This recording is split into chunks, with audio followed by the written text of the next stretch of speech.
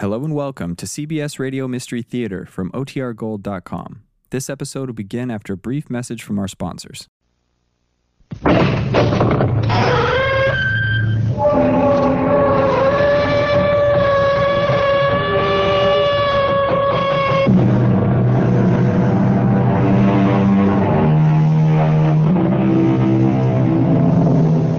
Come in. Welcome. I'm E.G. Marshall. Welcome this time to the grave. Not what lies beyond it, but what used to lie in it. Safe in the peace of death. Unless the resurrectionists were abroad. Do you know what a resurrectionist is, or was? Well, no matter. By the time this tale is told, you will. Not by me, but by the man who did tell it some 100 years ago. Let me introduce you to Cameron Fergus. A glass of rum, in heaven's name, landlord. It's cold enough in here to send a man to the grave. And a grave's no place to be. No place to be at all. Begin or end it all with the fact that I am a drunkard, an alcoholic. I have been so ever since I can remember, 30 years or more. I do not like remembering. It's why I drink. There is no excuse for my existence. I am worth nothing to anybody except I'm afraid to die. Afraid to be laid fresh in the grave because I fear my body will not lie there in peace, no more than my soul. So I try only to stay alive and forget. There is no hope for me anywhere in this world or in the next.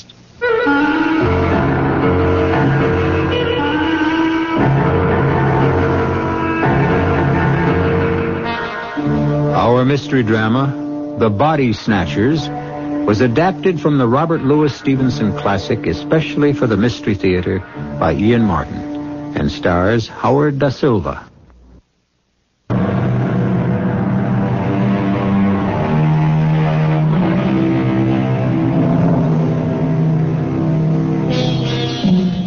The scene is a little pub in Debenham, England. Where is Debenham? It doesn't really matter. An isolated little town not far from London or the stream of life in general. There are a couple of public houses there, and the George is as good or as bad as the others. It just happens to be where Fergus drinks his 5 glasses of rum every night. A strange, bizarre figure that the town long ago accepted, or, if you will, disregarded. But tonight is not an ordinary night in Debenham, as Ansa Mary, another habitué, is giving Fergus the latest news. The squire himself, on his way to the new railway station, struck down as by the finger of God, as his carriage passed the old George here. They got him upstairs to the best room, and they telegraphed off to London with a great men's doctor. Oh, this is a night to remember. As it must to all men. I didn't mean that, Harry. God speed his doctor on the way, and to keep him out of the cold earth. Well, he's in a bad way. The landlord thought maybe you'd ever look at him. Me? Why me? Well, wouldn't be the first time you've shown your skill. I remember the time old Maud Brinkle dislocated her elbow, and Alfie Price's boy, Richard, broke his leg. You fixed him up real nice, you did. A simple fracture, an even simpler reduction. Any farmer could have taken care of either. Well, not like you did. Not by a long shot. Wasn't you set out to be a doctor once? Or maybe even got to be one? Why don't you learn to mind your own business, Harry? Well, no offense, old chum. Most of them years we've been drinking together, and did I ever hold back anything from you? Some of us are by nature open. Others keep ourselves to ourselves. Not that anybody could ever say I had anything to hide. I sat there looking down to the bottom of my glass, swirling that last memory-drowning drink of rum, and thinking to myself the size of the lie I had just said. Oh, it had a kind of truth. Nobody in Debenham could say I had anything to hide. But I knew what black sins I had to hide from the world. And with enough liquor, even sometimes from myself.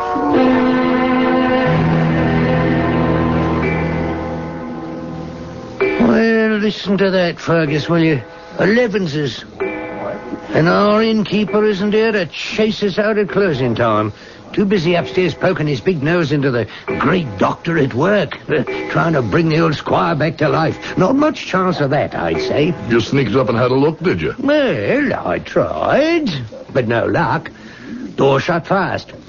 But I saw the squire on the way in before you got here. His face was all blown up like a balloon, and red as one of them lobsters. How was his breathing? Well, when they brought him in, he wasn't bleeding out at all.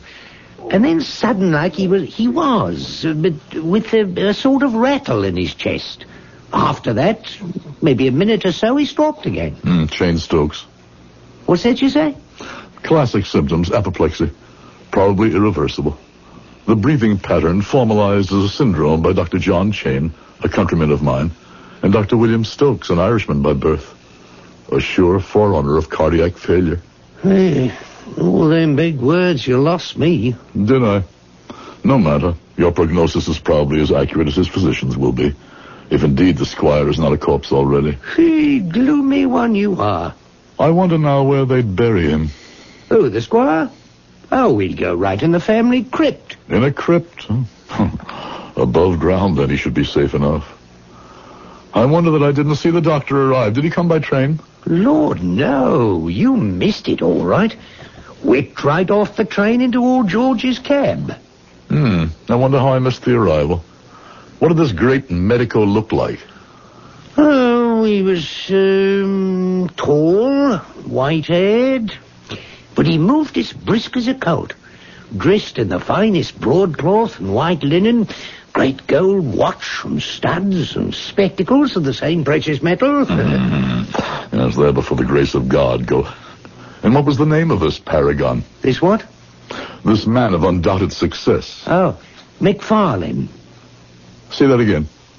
What, the name? Yes. McFarlane. No other name? Dr. Wolfe McFarlane.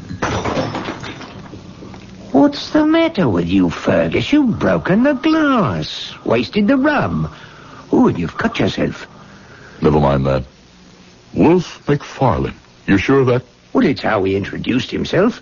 Why, do you know him? Know him? There's nobody knows him better than me. More's the pity. More is the pity and the shame. So the past I had shut out with some success and a great deal more rum came flooding back. Pictures flashed across my mind in a kaleidoscope. Stop-action photographs of disembodied arms and heads. The grisly jokes bandied about over the poor defenseless corpses that passed beneath our hands and were stripped barren by our razor-sharp knives. But it all might have been a bright dedication and a proud way of life, except for Wolfe McFarlane and his kind. For every one of us, the end was the triumph. But the means, heaven help the few of us who has to face it. And then, suddenly, there were footsteps on the stairs coming down, closer and closer to me, and I was about to face the man who had tempted me to sell my future. The man who could live with his vileness because he had no conscience and had left me to eke out my life dirty and despairing, afraid to do the only thing I really wanted to die. You're as white as a sheet, Fergus. Don't take on so. There might be two men with the same name. My sincere condolences, but the squire was virtually a dead man from the moment the stroke hit him. Nothing could have saved him. That's him. That's his voice. Forgive me for my abrupt leave-taking, but my coach is waiting and I cannot miss the train. Well, here he goes for the door. If you want to make sure you do know him, you better move fast. I must see him face to face. McFarlane. Yes? Toddy. Huh? Toddy McFarlane. I'm afraid, sir, you have the better of me. I don't believe we are acquainted. Oh, we are acquainted, all right. Look close. I want you to recognize me. I've told you... Good Lord. Cameron Fergus. Yes. Did you think I was dead, too? That we are all so easy shut of old acquaintance? Oh, hush, man. For the love of God. let the dead past bury itself. Not ours. Nothing stayed buried decently then, did it, Wolf? Oh, now, come, Cameron. We are both a little shaken at this chance encounter. I hardly knew you, I confess at first, but I am overjoyed. Overjoyed to have this opportunity. Unfortunately, I must not fail the train, so if you'll forgive me, Forgive you? Well, I meant for running, but, well, let me see. Oh, yes, of course, yes. You shall give me your address, and you can count on early news from me. Put away your gold pen and your false friendship. But I want to do something for you, Fergus. I can see, forgive me, that you are somewhat out at elbows. We must take care of that. Money? Well... Money from you? The money I had last from you is lying where I cast it in the rain and mud. What is the matter with you, Fergus? Now, what is it you want? I wish I knew. Revenge for Jeannie and the others. An accounting for the wasted rum-soaked derelict you made me. I thought long ago the hand of God, like the squire upstairs, must have struck you down. Perhaps I was appointed for that. Fergus, Cameron, I beg of you. You've been drinking and you are not in your right mind. Now, don't do anything. What is that you have in your hand? Don't you remember? Jeannie's hat pin. The one you gave her. Would it not be poetic in God's justice to drive it into your throat, up slanting through the mouth till it lodged in the brain, or between the fifth and sixth ribs, driven straight into your black heart? Help! Have you got out of your mind? Help! Here, Fergus, take it easy. Help me! Stay out of this, Harry. But you... If you value your life, stay back. Don't. You can't kill me, Fergus. You're right, I can't. I should, but I can't. Get out of my sight. Catch your train, go. Whip up your horses! We want to take that train! Lord above, Fergus, what got into you? Put that long hat pin away. That's a dangerous instrument. More like one of them Italian stilettos. It was Jeannie's.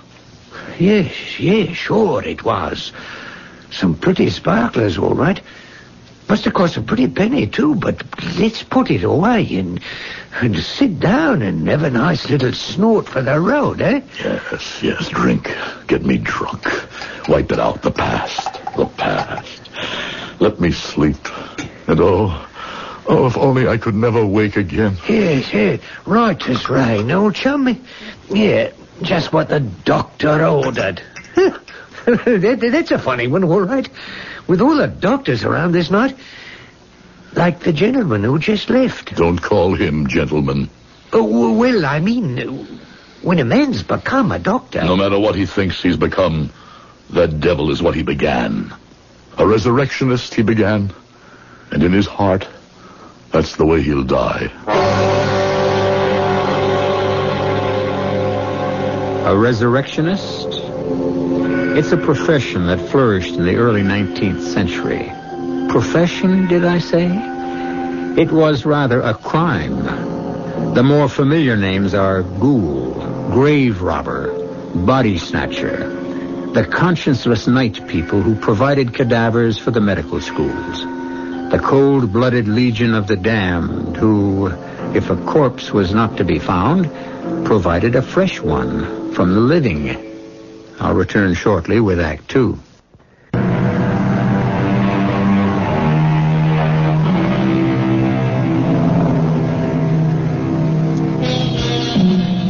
In one of the greatest speeches in the English-speaking theater, Hamlet, the tortured Prince of Denmark, wrestled with the problem, to be or not to be, and came to the conclusion that conscience doth make cowards of us all. Cameron Fergus, though far less innocent than the tragic Dane, as a young man found himself caught in the same wedge. But when he made his decision, he found not death, but a life of remorse and dishonor. I was the only child of two elderly parents. By my early 20s, They were both gone, leaving me a small but comfortable income. Even in those days, I already considered myself a man about town. But my vices were minor, and inside I had a craving for something more fulfilling in life. Both those lacks were satisfied when I fell under the spell of Wolfe McFarlane. We met first at the house of Jeannie McRoberts, a young woman who epitomized everything pure and sweet to me, and whom I secretly hoped to marry one day. Oh, Jeannie, this music's too slow. It's romantic. Well, maybe that's what I meant. Let's sneak out for a walk in the garden. Oh, no. It's not the music that's too slow for you, Cameron. Oh, then suppose it was. I wouldn't trust you out there all alone. You walked out with him. Who? The tall one there, dancing with Maggie Dyack. Wolfe McFarlane. Well, it's the first time he's our guest, and besides, it was still twilight then. He's a dandy, all right. And he has all of you girls making eyes at him. Where's he from? Glasgow, I think. He's here in his second or third year as a medical student, working under Dr. Knight. I suppose he's turned your head, too, huh? He did when we danced. What could be more exciting than being a doctor anyway? Someone who can make you well if you're ill. Well, maybe I'd better consider taking up the profession myself, so I won't lose you.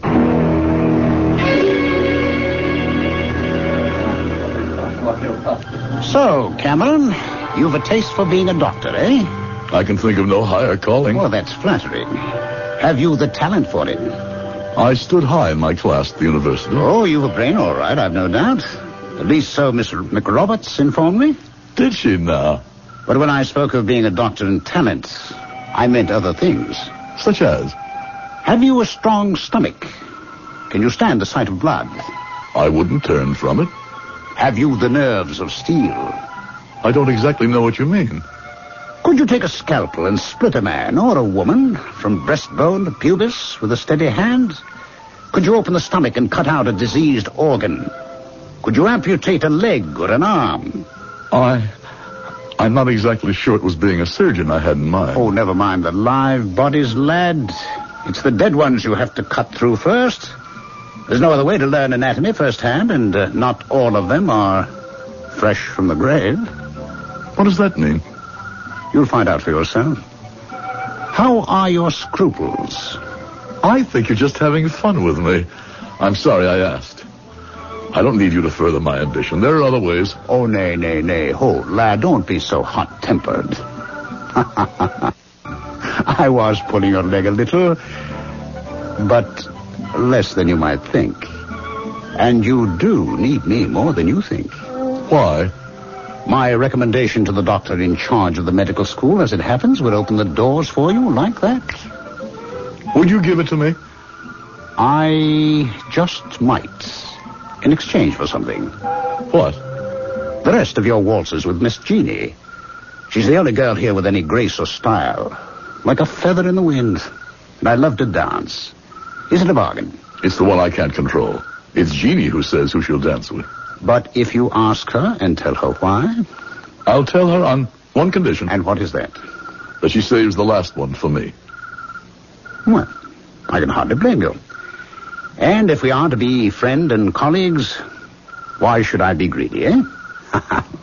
Shake hands on the bargain. Shake. To a long and close future together, Fergus. We can use a man like you. I take that as a compliment. Thank you, sir. Thank you. That I should ever have seen the day I thanked the man I have spent my life cursing and reviling. What an innocent I was.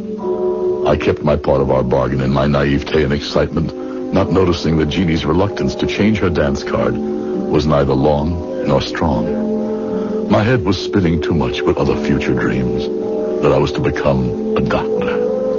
For Wolfe McFarlane kept his part of the bargain, too. So, Wolfe, this is the young man you've spoken so highly of. Only because he deserves the recommendation, Dr. Kirk. He's a man we can use in more ways than one. Splendid. We're always in need of recruits, Mr. Fergus. Wolfe here tells me you are a young man with a fine taste for a night of romping, and wake up bright-eyed and clear-headed of a morning with no hangover, either physical or mental. Well, that makes us three of a kind. And that's what it takes to make a mark in our profession, lad. Stamina, staying power. We have to do many things that would make an ordinary mortal's blood run cold. If you'll try me, sir, I don't think you'll find me wanting. Well spoken, Cameron Fergus. I like you. What do you say, Wolf? Shall we make him one of us? My vote is aye. Well, then so is mine. I leave it up to you to initiate him into the mysteries and secrets of his new profession. But softly, slowly, mind you. We can't scare him off till he's well hooked, eh? We must show the best side before he sees the worst. You're very kind, Dr. Kirk, but I know you're only testing my resolve. How could so noble a profession have a bad side? Well, Dr. Kirk meant only, I'm sure, that it has a difficult side. No, to be sure. No prize worth winning can easily be come by. Work hard, and let Wolf here help you over the rough spots. For my money, you couldn't have a finer guide. A finer guide, that much was true. A guide to hell and damnation. But I'd never have realized it then. Wolf was my friend, mentor, and convivial partner. I found that I was a natural doctor, nay, more than that, perhaps a surgeon. But in that field of medicine lay all the seeds of disaster. For to study anatomy, one needs a body, and you cannot practice on a live one. I was not so innocent that I didn't know the answer to that. But it was not till the end of my first year, when I moved in with Wolf, that I had to face it.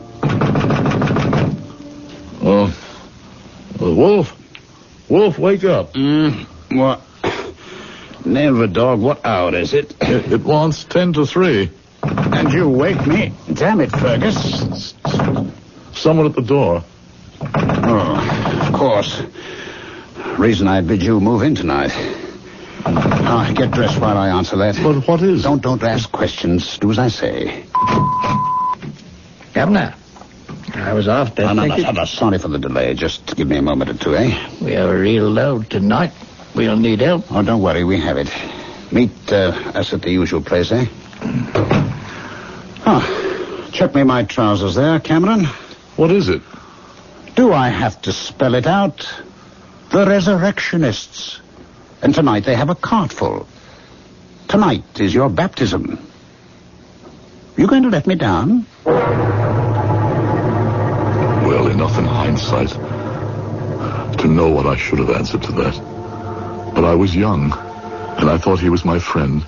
And so, half-dressed, half-sober, half-anesthetized, we went to the building that housed the dissecting lab and began the nights, or I should say, the early mornings work. All right. Put it down. There we are. Is that the last? Not tonight. One more. Fine. Before you bring it up, let me introduce you to Dr. Cameron Fergus. Well, how do you do? The gentleman prefers to leave his name out of these transactions. Just call him Digger.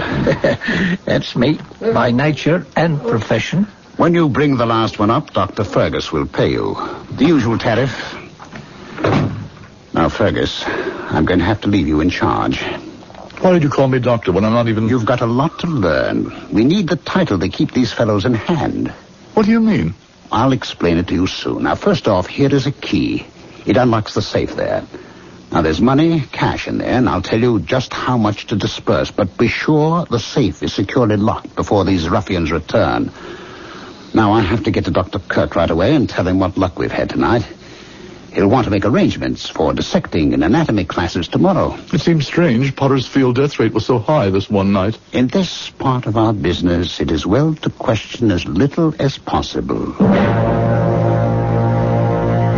I followed the easy path to do as I was told. To suspend thinking, pay off the grave robbers, entwine myself irrevocably in a practice which, no matter how we as doctors might believe its morality, in those days, could involve death by hanging.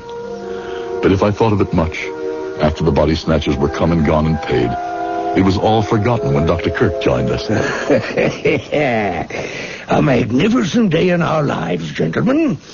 I congratulate you both for your part in this, while at the same time I need not enjoin you to the secrecy we must maintain. My congratulations for tonight, and carry on the good work, gentlemen. I bid you good morning. High words, Dr. Kirk. And we are left with all the dirty work. What do you mean? The time has really come for you to stop asking the very answerable question. In the name of medicine and research, we gather bodies, right? But that is no crime. Using already dead flesh, which can render up to us secrets of how to handle living flesh, is not a valid crime. On that basis, you have an argument. If the flesh is already moribund. But body snatching is a rewarding crime.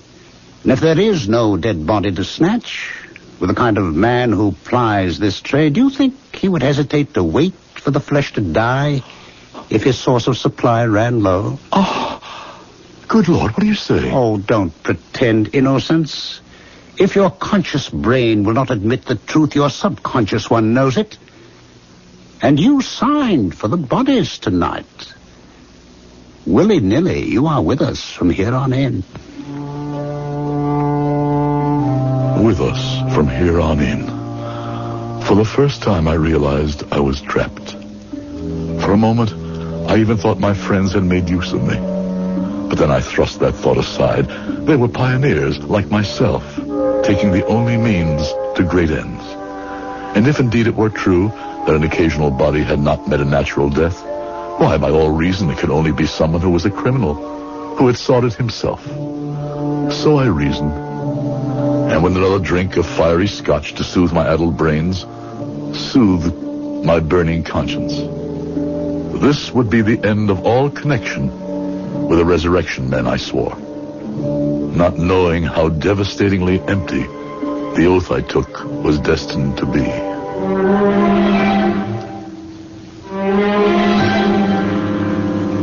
Poor Cameron Fergus, lulled into the crime of accessory after the fact, controlled by men wiser in the ways of vice than he, who would soon involve him as accessory before the fact, and even worse.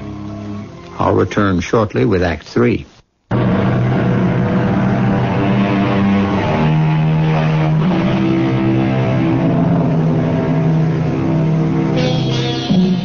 Most doctors of those days were not about to be troubled by the material they dissected. Only the few who trafficked in procuring the illegal material were involved in matters of conscience. And most of them, sad to say, found rich enough rewards to still what small worm of morality might squirm within their hearts. The resurrectionists were well paid, and the men who bought the dreadful merchandise each made their own defenses. But I lean on you and Wolf, Cameron boy. You're my right and left arms. A constant supply of cadavers is the prime necessity of the school. I know, but where they come from is... My boy, that's no question for us. They bring the body, we pay the price. Quid pro quo, as they say in the Latin tag. But, sir... Let's have no more buts, Fergus. And no questions. For conscience sake. But that's exactly the problem, sir. I watch these ruffians come in before the dawn, in the dead of night, and I cannot help but be struck by their hangdog looks, their eyes averted. I want to have no part of it, sir. If you expect to stay here and achieve your degree, I tell you, you must be part of it. I'm sorry to be so blunt, Fergus, but that's the way it is. And I have no further time to talk to you.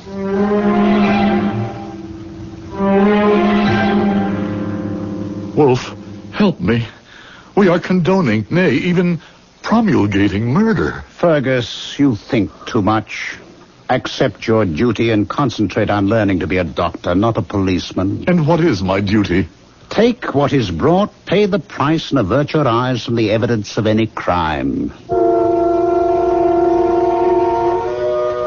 What decisions I might have made in my first revulsion, I'll never know. For at that time, Jeannie came back, and the renewal of our acquaintance put everything else out of my head. She was fascinated about my future as a doctor, the future of all of us. I'd rather have you tell me about Paris and Rome. Oh, that's all for the future. What I want to know about is the present. How soon will you be a doctor? I'm afraid that takes a little time. And Dr. McFarlane, how is he? Well, though he's nearer it than me, doctor is still a courtesy title. I wish you'd tell me all about your lives, and what they're like. It's not a subject for a girl. Well, Wolf McFarlane didn't mind talking about it. Well, that's his business. If you'd prefer him... And don't be a silly boy. And don't be jealous. I'm only interested because he's become your friend. The more fool I that I thought he was. He'd already been a beginning, but now he was to be the cause of my complete downfall. It happened so casually.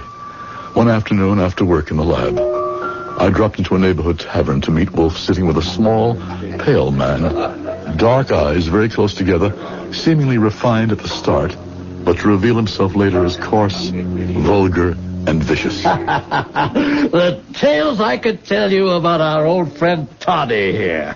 Toddy? Sure. Toddy McFarlane. What, has he kept his nickname secret from all of you? It seems so. Why Toddy? Because every time we pulled off a rough one, we'd drink a toddy to our trickiness. Eh, Toddy? I wish you wouldn't call me that. Drink up and enjoy the good living it brings all of us. Oh, for God's sakes, watch your mouth. Well, now, will you listen to our preacher? Pay no attention to him, Cameron. Is that your given name? Yes, but... I may be a pretty bad fella myself, but Toddy here, Toddy McFarlane, could put us all to shame. Here, look, have a look at him. If looks could kill. Toddy hates me because I know too much about him. I told you don't call me that confounded... I'll call you as I please, and what can you do to keep my mouth shut, Toddy? Just look at him, Cameron Fergus. Did you ever see the lads play knife? He'd like to do that. All over my body. We medicals have a better way than that. When we dislike a dead friend of ours, we dissect him. Why I made that stupid, ugly joke, I'll never know. I longed to snatch the words back the moment they were said. Would to God I could have. I was to regret them the rest of my life. I should have admitted before this that I was well paid for my work of receiving nocturnal corpses. No questions asked. It was 3 nights after I had met Gray, and I was on duty at the empty dissecting rooms when... Come on, Fergus, damn it, man. Would you have me caught red-handed? Wolf, what are you doing here at this hour? Shh. Ask no questions. I have some merchandise in the gig. Help me in with it. It was a small enough figure wrapped in a winding sheet, and it was no job for the two of us to bring him in and stretch him on a table.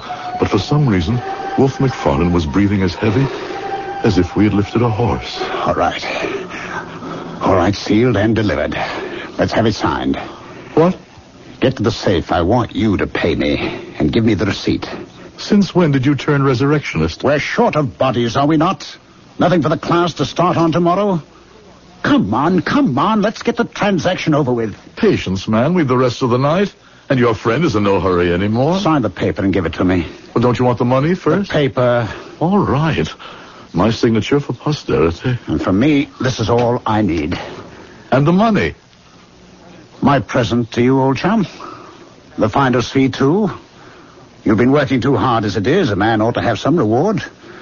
Why don't you take my rig and slip on home? I'll cover for you for the rest of the night. It's late enough for both of us to leave. Oh, I think I'll stay.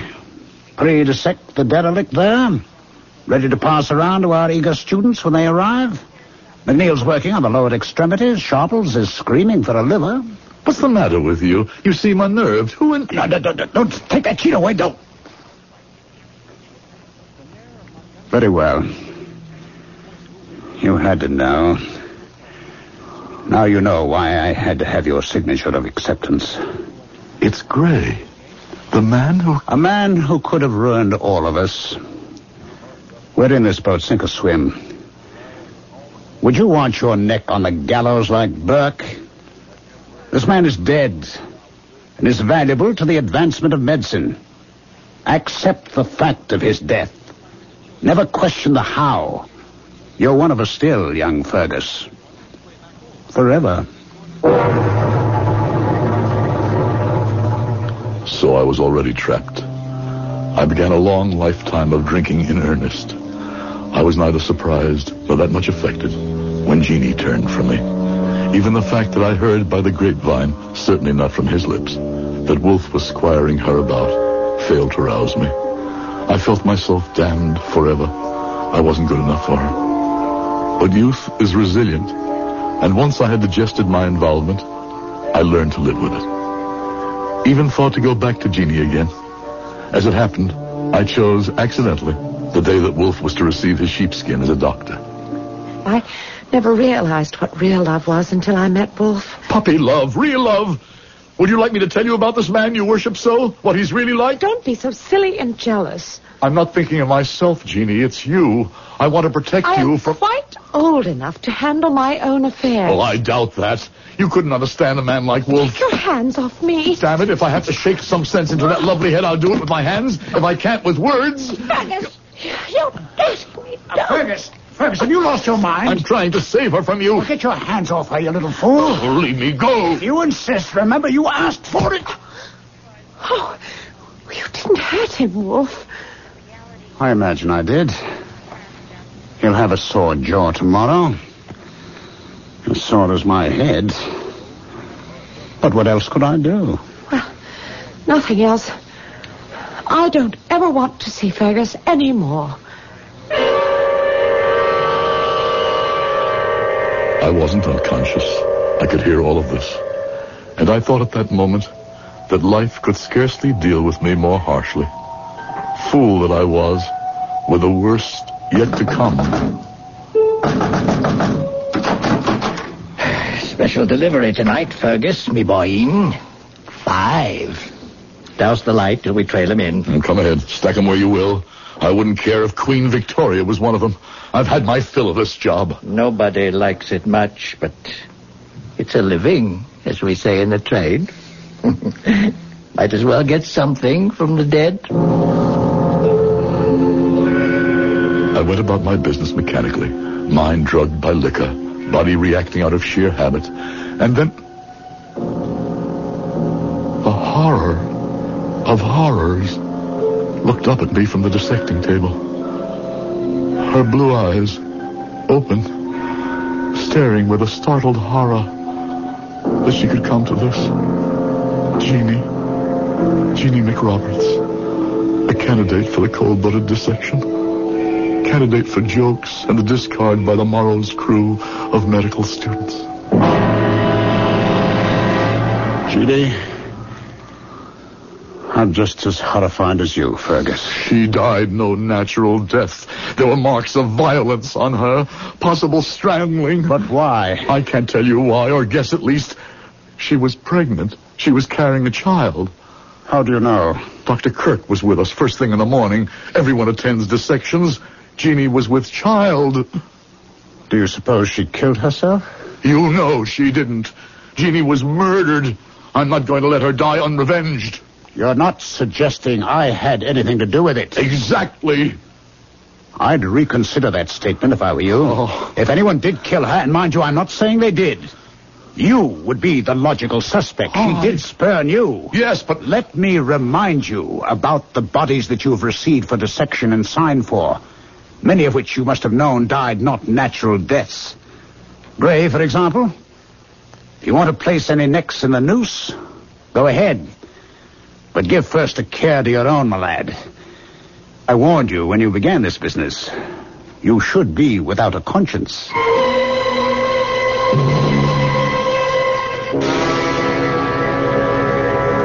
He knew me too well, Harry. Conscience I had, but no courage. You mean that distinguished doctor who just left murdered the girl? Why not?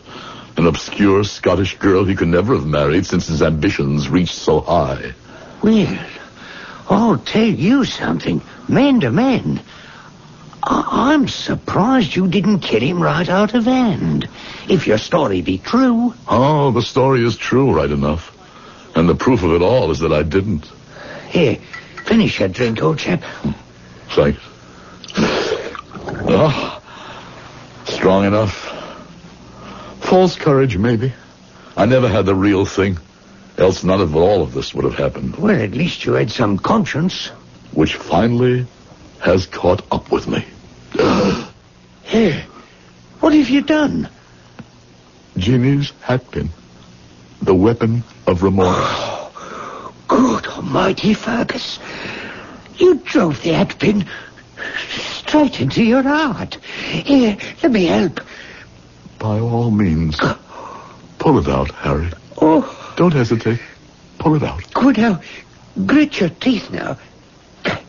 There. Now that'll be better. Don't you believe it? Only thing might have saved me was to leave it there. Now I'm sure to die. One thing at least I did right in my life. Just do me one favor, Harry. What's that? I've enough money. See me buried above ground in a strong, tight crypt. Don't let me be had at the last by the body snatchers. Wherever I go, let me go whole and accept my judgment. Whatever it is. Oh.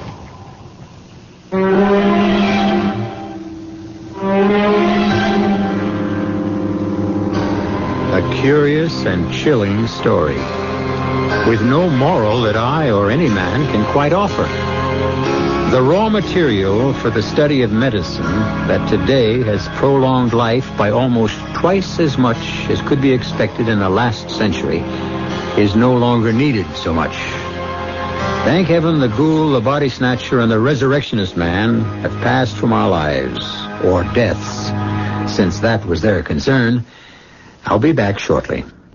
This is E.G. Marshall inviting you to return to our Mystery Theater for another adventure in the macabre.